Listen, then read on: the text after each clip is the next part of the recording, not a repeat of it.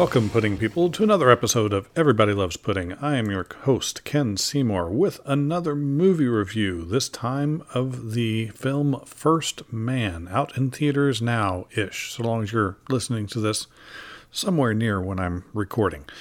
As always, we will give a spoiler-free general idea of whether or not I think the movie is worth seeing in the theaters, whether it's something you should wait for on streaming or get on Blu-ray, or whether you should ignore it pretty much altogether. This film is essentially, there's no nudity, there's minimal language, pretty safe all around for any scenario that you would want to go see it for. But let's dig into, the general gist of what I thought of the film. If you are kind of a history buff, specifically of the moon landing and the lives of the individuals around it, it may be worth seeing in the theater. I generally would probably say that I would not suggest seeing this in the theater. In fact, it's probably not one I would even necessarily suggest seeing on streaming or Blu-ray, only because it is tonally significantly different than what most people I expect would think of when they're going to consider a film with the subject matter that it has. The area of focus is not quite where other movies would have the same have focus on and the same kind of characters and subject matter. That being said, we're going to roll into the standard spoiler-heavy review. As always, we've got our standard breakdown where we're going to remind you of the days when you were in school and received papers that were graded from 1 to 100, but we're going to divide our point allocations into the following categories of cast, director, and editing, costume and props, location, cinematography, plot and writing, and any bonus points that I wish to give. So on to the spoiler-heavy portion of the review. Let's start with the cast.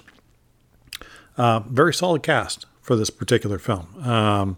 I've always liked Ryan Gosling, who is the lead in this, playing Neil Armstrong. If you don't know who Ryan Gosling is, you've probably been living under a rock. Obviously, he was in the most recent Blade Runner remake. He was in the award-winning La La Land. He was in The Big Short, which I absolutely loved. In The Notebook, just a ton of other stuff. Very charismatic gentleman. Generally does a really good job with whatever role he's given. You've got Claire Foy playing Janet Armstrong. She's actually going to be in another movie that's in the theaters within a short period of time, Girl in the Spider's Web. I'm not really familiar with anything else that she's been in up until this point, so I didn't really have any sort of an indication as to talent level and experience and just what to expect. You've got Jason Clarke, who plays the role of Ed White. Also going to be in another movie coming out soon, Pet Sematary, the remake of the book adaptation, whatever you want to call it. He was in Chappaquiddick as Ted Kennedy, Terminator Genesis as Connor, I believe the older version of the gentleman, as I couldn't finish that film. It was frighteningly not my type of movie. You've got Corey Stoll, who I really love. He was obviously the main villain in the Ant-Man films as Ant-Man films. This is obviously not a day where I'm having any sort of difficulty getting through sentences, but he was the main villain in the first Ant-Man film, as well as being prominently featured in House of Cards in the early portion of that. I really love his work up until this point. He's playing Buzz Aldrin. You've got Kyle Chandler as Deke. He was in The Wolf of Wall Street and Zero Dark 30. You've got, I'm going to apologize if I mispronounce, but Ciaran? There are accents, and it throws me off. Hines. This is an actor who's been just in a ton of stuff. If you watch the Justice League movie, he did the voice of Steppenwolf. He was the grandfather in Frozen. But I mean, if you just see his face, you will recognize him, and he has had quite a lot of experience and tends to be very good in most of what he does.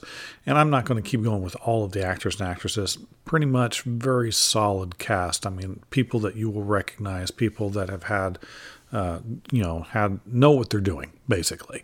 So the choice of casting was pretty good. Not just the actors themselves, but putting them into the roles that were chosen for them seems solid all around. I believe that each of the actors and actresses in this did a pretty decent job of coming across as realistic and approachable for the most part. Are they accurate to the historical accounts of the individuals? I'm not entirely certain because I am not that guy that would know. But they seemed fairly real to me, and how real can you really be in a given movie, because it's never going to be quite right. And considering what the intended purpose of this particular movie is, it's hard to say if things weren't tweaked just a little bit to move forward the narrative and the plot in the way that they wanted to. Solid. Nobody jumped out and just kind of amazed me in the film. I talk about really liking Ryan Gosling. Generally, he's playing much more charismatic individuals in films. I mean, he's very the Neil Armstrong character is very reserved, very quiet, which from what I've seen matches the type of individual that he was in real life. So it only makes sense that he would attempt to emulate as closely as possible the type of person he was. Most of the people in the film were very reserved. The only issue that I see is that none of them really, because of this, it's hard for me in my mind to kind of see one that, wow, that performance was just amazing. When everybody's playing gray on a gray background, it all blends in. So there's nothing that just kind of stands out. The children were adorable throughout the movie. The cast all around was just solid, but nothing that jumped out at me. So I'm going to give that a pretty easy 16 to 20. There's just not a lot to say about that. There are no major mistakes, but nothing that just made me go, wow. The director is Damien Chazelle. I believe I'm saying that right. $5 says I got it wrong, and it's Chattel. I think part of my podcast is going to be massacring as many names as possible.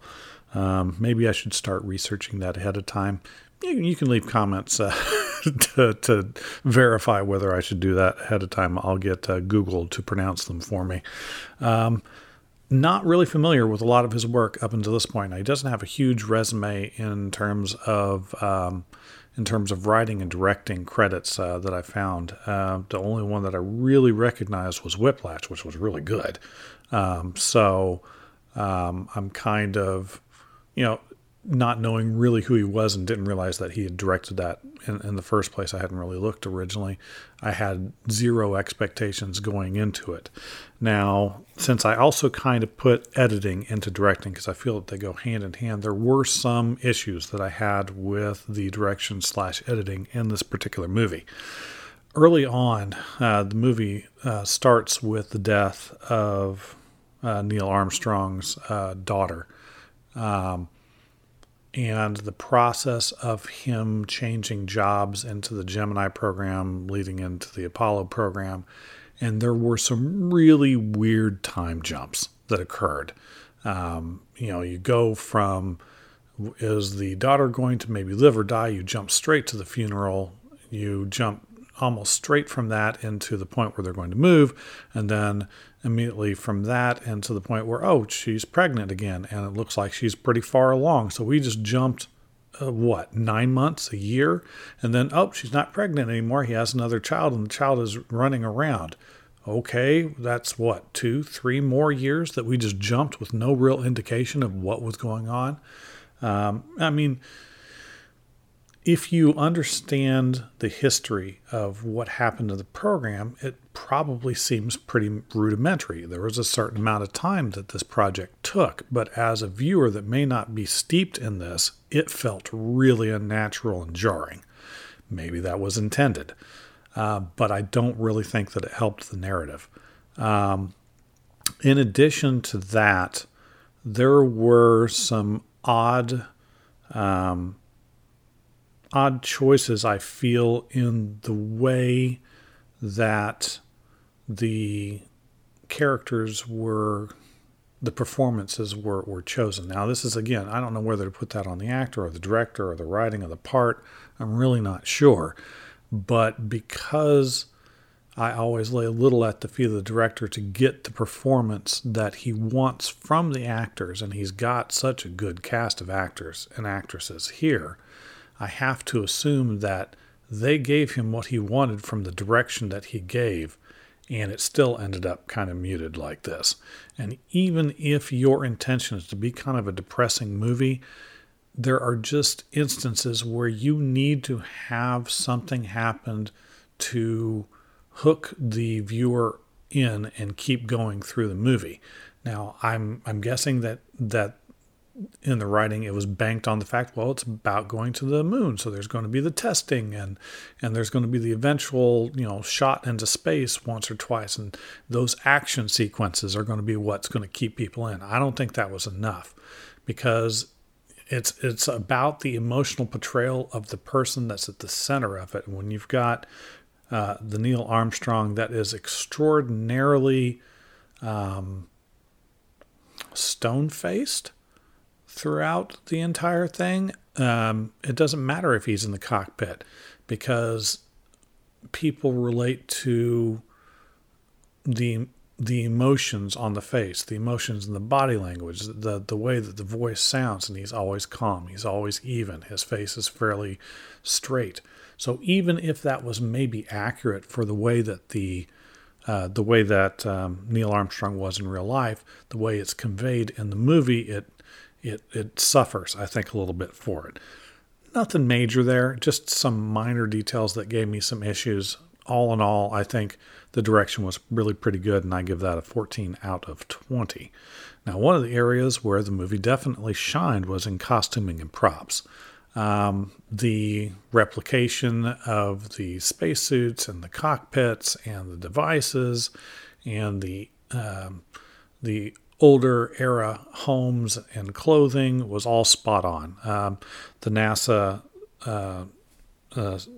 equipment and everything, the notebooks, every little detail seemed to be very closely viewed and to be in just excellent replication. Now, I would kind of expect no less, considering the number of movies, the sheer mass of media that has been put onto paper, put into film and music, specifically about the space program, especially this monumental achievement to go to the moon. I would expect by now it probably should be pretty much perfect, and this movie definitely, I felt, was. I didn't see anything that jumped out at me as being just spectacularly out of place, even really minorly out of place. It was kind of dead on, and that did help lend into the suspension of disbelief to kind of feel that you were there a little bit better. So this is one of those few instances I'm going to give a 10 out of 10 on just the costume and props. Pretty fantastic. Location, still also very solid. I mean, you got a lot of the kind of suburban neighborhoods. You've got the NASA Space Center. You've got just the kind of the normal places that you would expect from the history of this particular piece of work. Again, just pretty much dead on. Maybe not quite as impressive. It is impressive. Maybe not quite as impressive as the costuming and props, but still, very solid. There wasn't anything there to be had that should have jumped out at you. So in terms of the housing and the outdoors, they were all fine. Very good, very well done. I liked the room to isolate everybody when he comes back from the trip to the moon. I don't know if that's accurate or not. I've never been lucky enough to actually go down to Cape Canaveral and see any of that stuff. But it all looked pretty authentic to me. Pretty solid all around. And there's really not much to dwell on. Nothing that jumped out at me as being just ridiculous. Again, in the locations, very solid. 8 out of 10 on that one. Cinematography. I think this is where this movie mostly failed for me.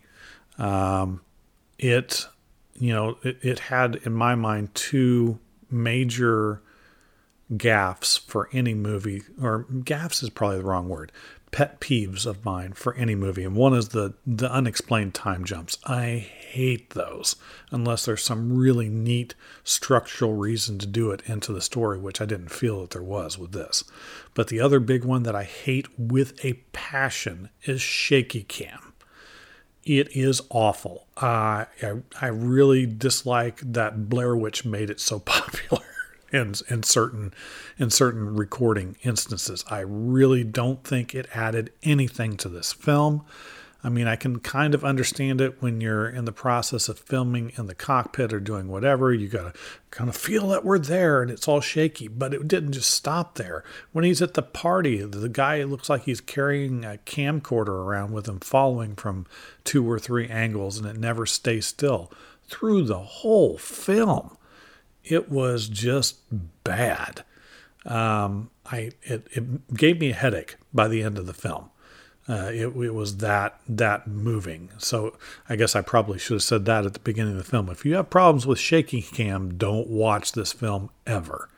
And I don't think it added anything to it. If maybe they just did it in the cockpit scenes or when there's something like that happening, and then went to a more steady recording method in the other scenes, I think I probably would have been okay. But they didn't do that, and it bothered me throughout the whole film. Also, the coloration. Now this may have been a psychological trick. I don't know. It may be real, but everything felt muted. All the colors were muted. Nothing was bright. It was gray, which kind of makes sense considering this is a story about depression. Or at the very least, a story that's intended to depress you a little bit. So maybe that matches, but it still kind of was boring, kind of blah. A lot of odd, unnecessary angle changes in several scenes. It's on the positive side, the bits with the special effects on the shuttle were fantastic. Everything else, looked pretty good in terms of that sort of thing. So it's not all bad by any stretch, but where a lot of things will make me deduct a point, maybe 2 points, something like that. Shaky cam is a bare minimum 5-point deduction. I hate that with a passion. So I'm probably giving about a 9 out of 20 on cinematography on this one. Then we go to the plot and writing. I guess it's a lot of it is about, do you enjoy this type of a film? I like comedies. I like action. I like sci-fi. I like fantasy. I like tearjerkers. I like horror movies. I've got a pretty broad palette. I even like movies that tend to be a little depressing. One of my top 10 has been for a long time American History X, which is pretty depressing, and it has that same kind of tonal quality. However, the plot on this, I don't think, it doesn't feel like it fits to me. The whole, I guess exploring this, trying to come at it from a different direction, I understand. It's not just about the massive achievement to mankind. It's about what is it like to be Neil Armstrong, who has family die, who has friends die around him all the time, who, at least as he's portrayed in this, has an inability to connect to the people that surround him, his loved ones and his friends, and everything is in his work. It's the only thing that he knows how to do. Maybe he wants to feel alone, be alone, but he really does have that deep emotional connection because he takes the little bracelet of his daughter up to the moon with him. I mean, there had to have been, I don't know what it is, but it feels like there was something missing. If it's intended to be a tearjerker, I am super easy to make cry at a movie, and I am unashamed of it. I will set off like a fire hydrant if there is sufficient reason to do so. I don't think I shed a single tear during this particular film. So if it was intending to do that, maybe it just wasn't aimed at my type of personality. I'm really not sure. But it just didn't feel like it hit. And maybe that's because instead of dwelling in the emotive kind of more active sadness, it's more of a resigned, well, what are you going to do depression that it comes across in it. And maybe the other side of it is that a lot of times there's kind of the thing that makes that dark thing worthwhile in terms of a narrative is that redeeming moment where something happens or a twist occurs, a character understands something that they didn't understand before, and then, oh, I get it, and this is what it is to be human, that sort of thing. I'm going to go back to American History X, and I apologize if you've never seen it, you plan to see it, but the whole thing, the development, you see this guy that's, full of hate and has to learn how to let it all go in the worst possible of locations in prison, and then has to go back home and try and pull his brother out of the same trap that he's in. And it takes the entire movie, and it's harsh and it's wrong, but his brother is coming around and they're going to be a unit, and then he gets killed at the end of the movie, and you're listening to his last paper that he writes to his principal, where he finally understands where he's changed, and you see the effect on the main character. That, even thinking about it, I kind of want to tear up. That hits. The emotional payoff. Where is the emotional payoff? He gets up to the moon, and it is the bracelet supposed to be the emotional payoff? I'm always thinking of you, so I'm going to drop your bracelet in the moon. Maybe that's accurate. I don't know. Or is it when he gets back down and his wife, who has had to put up with this person that she loves but is difficult to live with, has gotten back from this extraordinarily dangerous thing, and they're separated by the glass of the thing to keep everybody safe, and that's that physical representation of that actual isolation between the two individuals. There's no resolution. At least I didn't feel that there was one. So it just felt lacking. So I had to deduct a few points for that. So probably out of 20, I'd give it a 14. So because it's still not bad. It still communicates, I think, basically, the history correctly, and communicates the feeling of isolation definitely correctly. It's just not in a way that seems satisfying in some way, or relatable, maybe. I don't know. So when you add all that up, that ends up putting it at about a 71 out of 100, solid C territory, which seems about right. It's an okay movie, but because of the type of subject matter and the type of tone that it has, not one that I would watch very often, or in this case, probably not going to watch it again. But it may be worth a watch. I mean, it may be right up your alley. You never know. Everybody kind of gets something different that connects with them. What do you think? Let us know in the comments. www.everybodylovespudding.com. We'll definitely have more movie reviews for you and more to go on. In addition, we are definitely on both Facebook and on Twitter at Real Pudding Guys and at Pudding Guys.